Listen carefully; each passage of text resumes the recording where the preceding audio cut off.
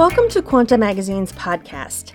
Each episode, we bring you stories about developments in science and mathematics. I'm Susan Vallet. If you've ever seen or smelled a corpse flower bloom, lucky you? It turns out there's a lot going on within those mysterious plants that smell like rotting human flesh. And it shows just how far parasites will go when it comes to hijacking DNA. That's next.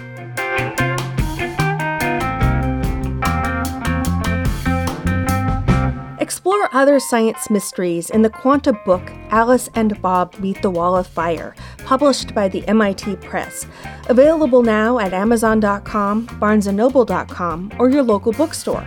Also, make sure to tell your friends about the Quanta Magazine Science Podcast and give us a positive review or follow where you listen. It helps people find this podcast.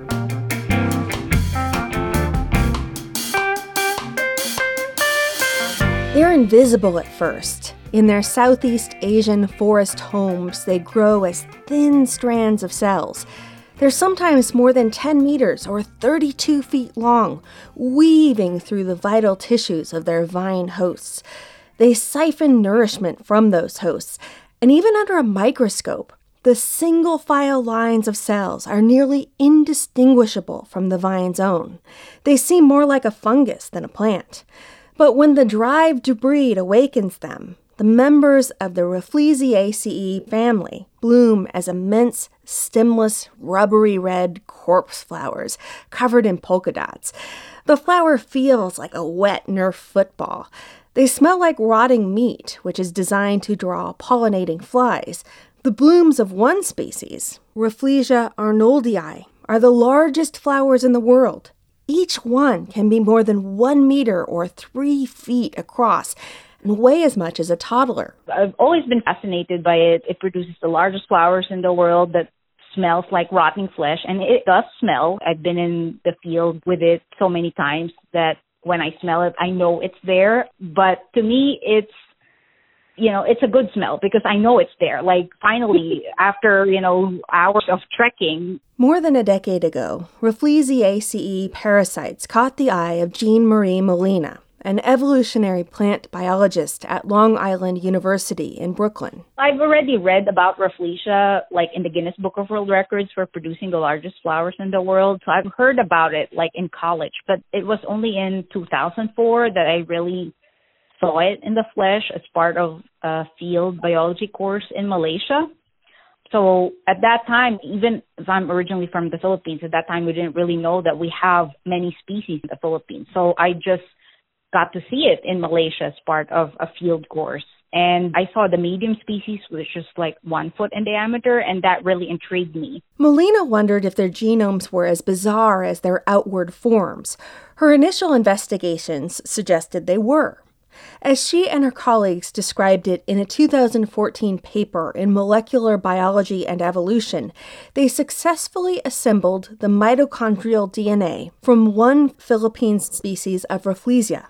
But they weren't able to detect any functional genes from its chloroplasts. The plants seem to have simply ditched their entire chloroplast genome. That was almost unthinkable.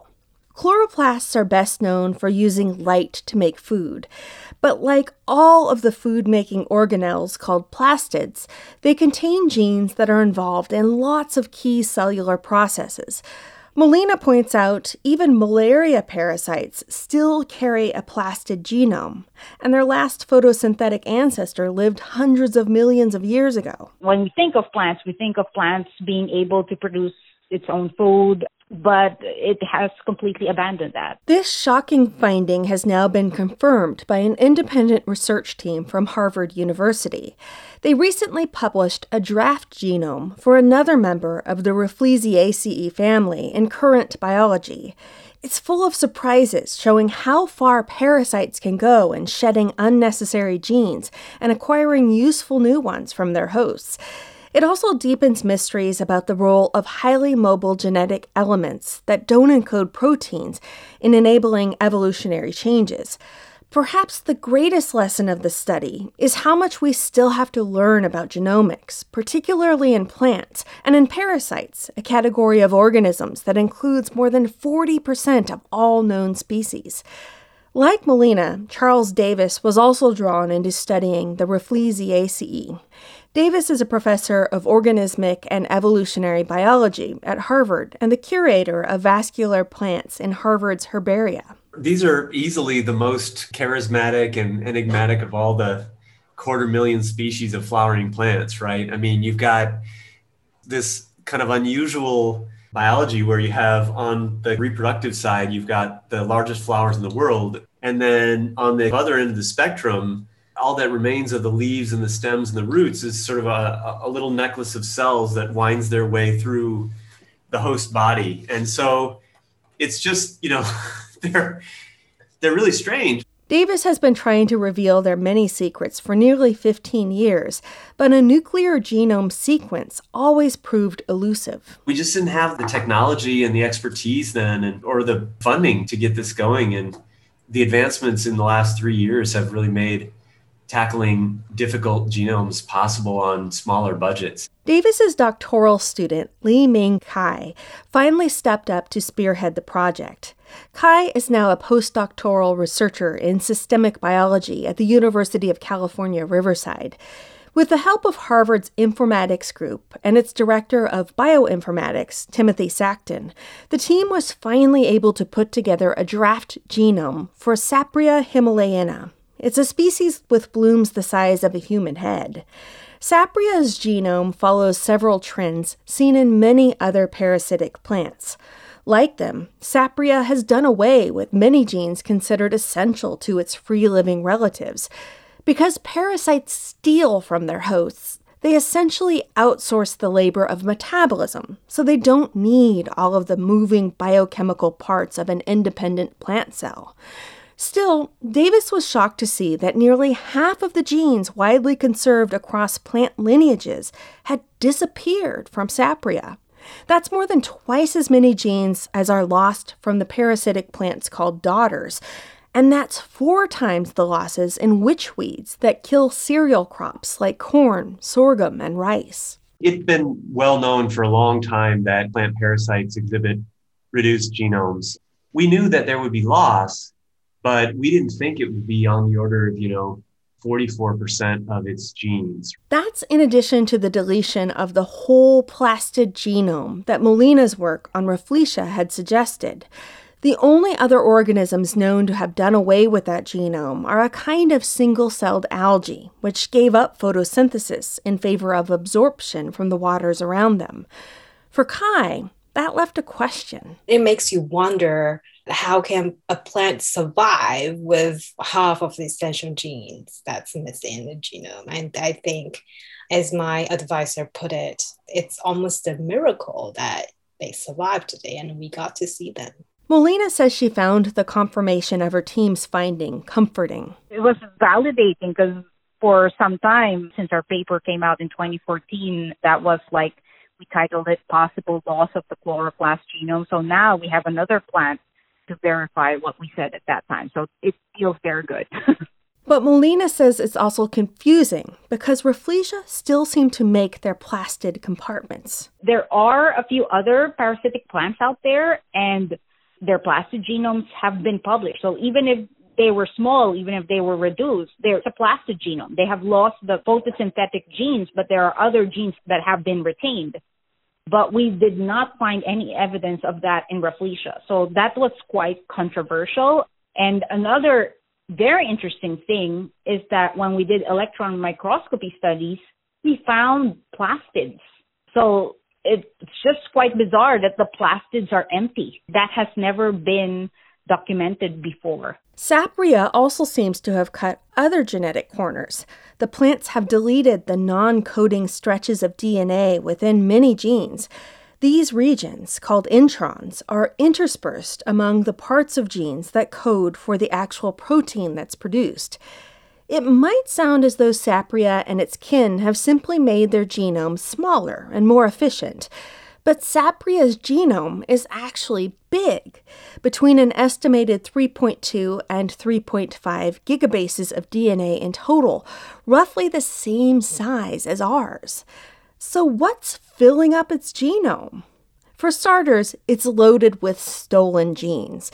Davis's team estimated that at least 1.2% of the plant's genes came from other species, particularly its hosts, past and present.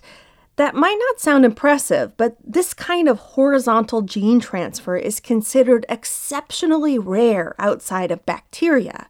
So even a single % of stolen genes raises eyebrows. These parasites have been stealing genes for millennia. Kai says there's obviously no fossil record, but these horizontally transferred genes serve as DNA fossils. So as they transferred from the host to the parasite, and they are fixed in the genome of the parasite, and then some of these genes carry important functions, but there are also horizontally transferred genes. They lose their function, but they sit in the genome. So when we sequence the genome, it's like we're working in a huge graveyard of dead DNA. By carefully digging through that graveyard and comparing its contents to the genomes of 10 types of vines that seemed like potential hosts, Kai and her colleagues were able to look back in time. Using these horizontally transferred genes, we are able to find an extinct host-parasite association that dates back to maybe mid-Cretaceous. Today, the roughly 4 dozen known species of Rafflesiaceae all infest vines from a single genus, Tetrastigma. But long before the parasites infested Tetrastigma, they seem to have infested and stolen from pepper vines. This kind of ecological history is all but impossible to deduce from stony fossils. The parasite's flowers don't last long, and the thin, thread-like remains of its vegetative body are unlikely to fossilize. Yet, stolen genes represent only a tiny fraction of Sapria's huge genome. The vast majority of it consists of copies of DNA sequences called transposable elements. These are known as transposons, or jumping genes. Here's Timothy Sackton. The genome of this plant is something like 90% repeat elements. That high level of repetition is why Davis struggled so long to assemble a draft genome for Sapria. Until about the past decade, genome sequencing technologies were easily stymied by DNA with too many indistinguishable repetitive sequences. Here's Sackton again. The sort of standard way dating back to the Human Genome Project and the Drosophila genome before that of assembling genomes was to sequence these little short pieces, like shotgun sequencing, right? And then put them all together. And if 90% of those little pieces are all exactly the same, there's no way to put them together. It's like trying to do a puzzle of a completely clear blue sky where every piece is exactly the same shape. There's just no way to do it. But Kai and her colleagues were able to take advantage of current sequencing technologies, which can handle much longer, more distinctive stretches of DNA. Even so, they were only able to reconstruct what they estimate is 40% of the Sapria genome. The rest was still too repetitive. Saima Shohid says this abundance of transposable elements is striking. Shohid is a plant biologist with the Donald Danforth Plant Science Center in St. Louis. She studies the functions of transposable elements in plants. It's about twice what's seen in daughters. And in the other plant parasite sequenced to date, the dominant elements are retrotransposons. Those move within the genome by first being transcribed into RNA. But Sapria is mostly filled with DNA transposons that repeatedly copy and paste themselves into the genome directly. Here's Shohid. That's something very interesting and unique. However, there is a lot of the genome that wasn't sequenced because of the repetitive content. So once everything is assembled, the percentage might vary. But so far, it looks very interesting that they have a high DNA transposon content, which is not similar to the other parasitic plants that have been sequenced. But why does Sapria have so many of these jumping genes in the first place? No one is yet sure, but the answer may transform our understanding of parasite genomics. Transposable elements are considered selfish genes. They replicate even at the expense of the genome they occupy. For that reason, host genomes usually rein in their expression, says Shohid. Most of the transposable elements in the genome, they are recognized and silenced by plants, or like even in us, they are silenced by chromatin modifications to make sure these are not expressed and these are not able to move, because if they start moving, our genome will not be stable, right? So most of the times they're targeted and highly silenced. It seems that either regulation has somehow gone awry in the Rafflesiaceae, or the parasites find some benefit in letting these elements jump around.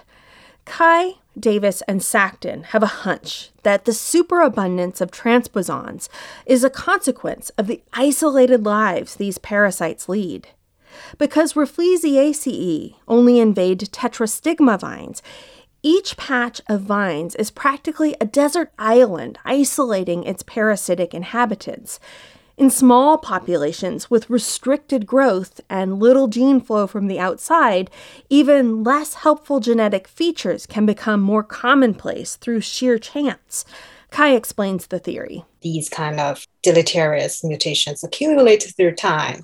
In the end, you ended up with these highly atypical gene structures. Another possibility is that the parasites can't stop their jumping genes from jumping. Sackton explains. You get some kind of repeat element from tetrastigma, from the host, that jumps into the parasite and then has free reign to just expand because there's nothing stopping it in that new genome. It's like an invasive species, basically. And I think that's quite tricky to sort out because the phylogenetics of these repeats is very complicated. It could also be that given how much genetic material the parasites acquire, they evolved adaptations that raised their tolerance for the extra burden of useless DNA. That would mean there simply isn't enough selection pressure to rid them of these jumping genes.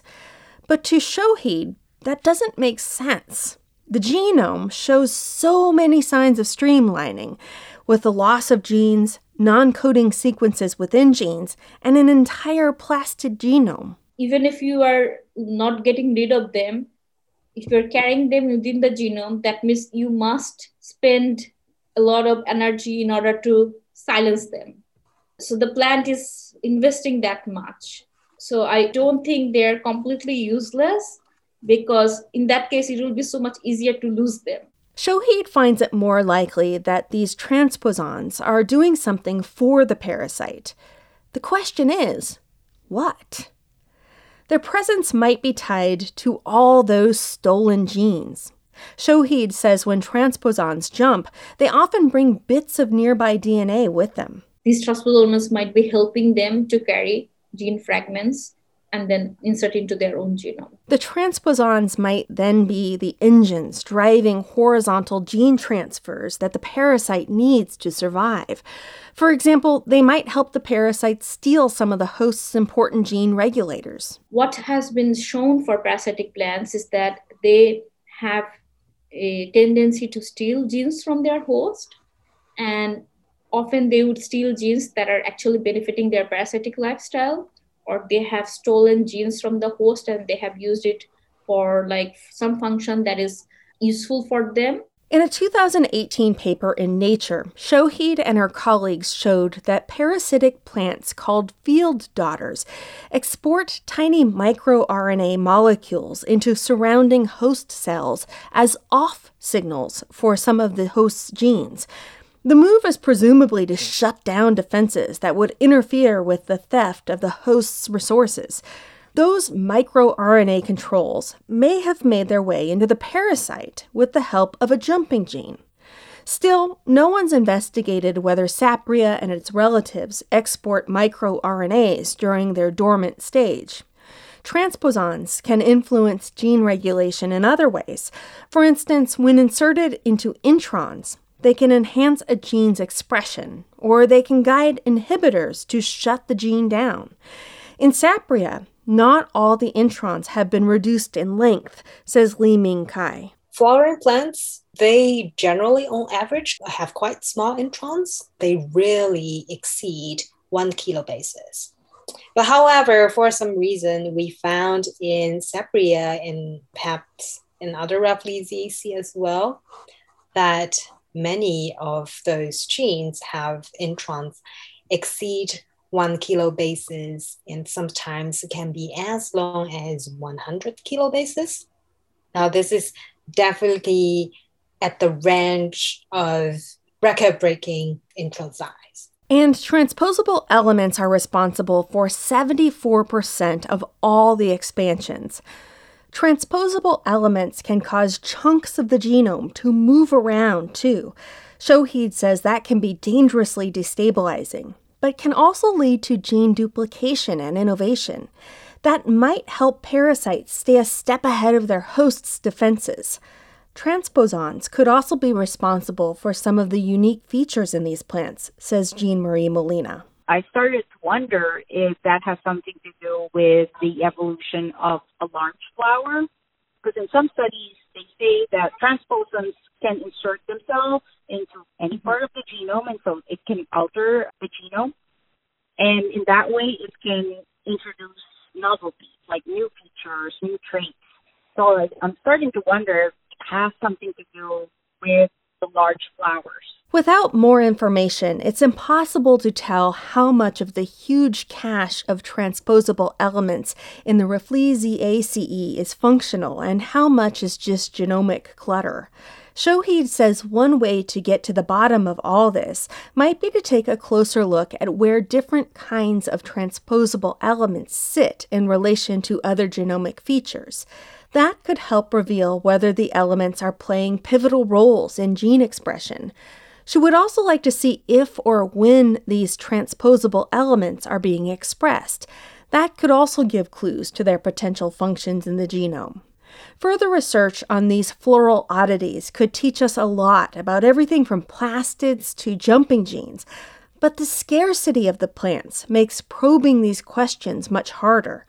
Molina says it's difficult to get into some areas where the plant grows in the Philippines. One site, it takes 4 hours to trek there. I have to coordinate with the mayor because we have like rebels against the government and they reside in the forest. And so we have to coordinate with the mayor to make sure it's safe. So it is quite dangerous hunting for it. And the countries where these flowers grow often restrict their export, in part because the plants are critically endangered. Because of their rarity, Molina is working with the United States Botanic Garden in Washington, D.C. to cultivate these parasites and their host vines domestically. Coaxing them to grow and bloom in Washington would bring them into the public eye. She thinks allowing people to see them in person would help with conservation efforts and enable much more detailed research. For now, though, these parasites that stretch the definition of what plants can be are keeping their secrets to themselves.